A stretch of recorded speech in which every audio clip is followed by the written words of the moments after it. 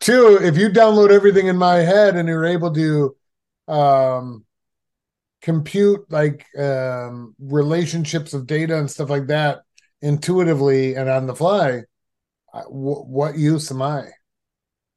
You That's so hypocritical. The number one thing they teach in Leadership 101 is you're supposed to put into place a system that can run without you there.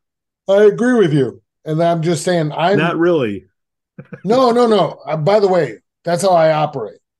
Yeah.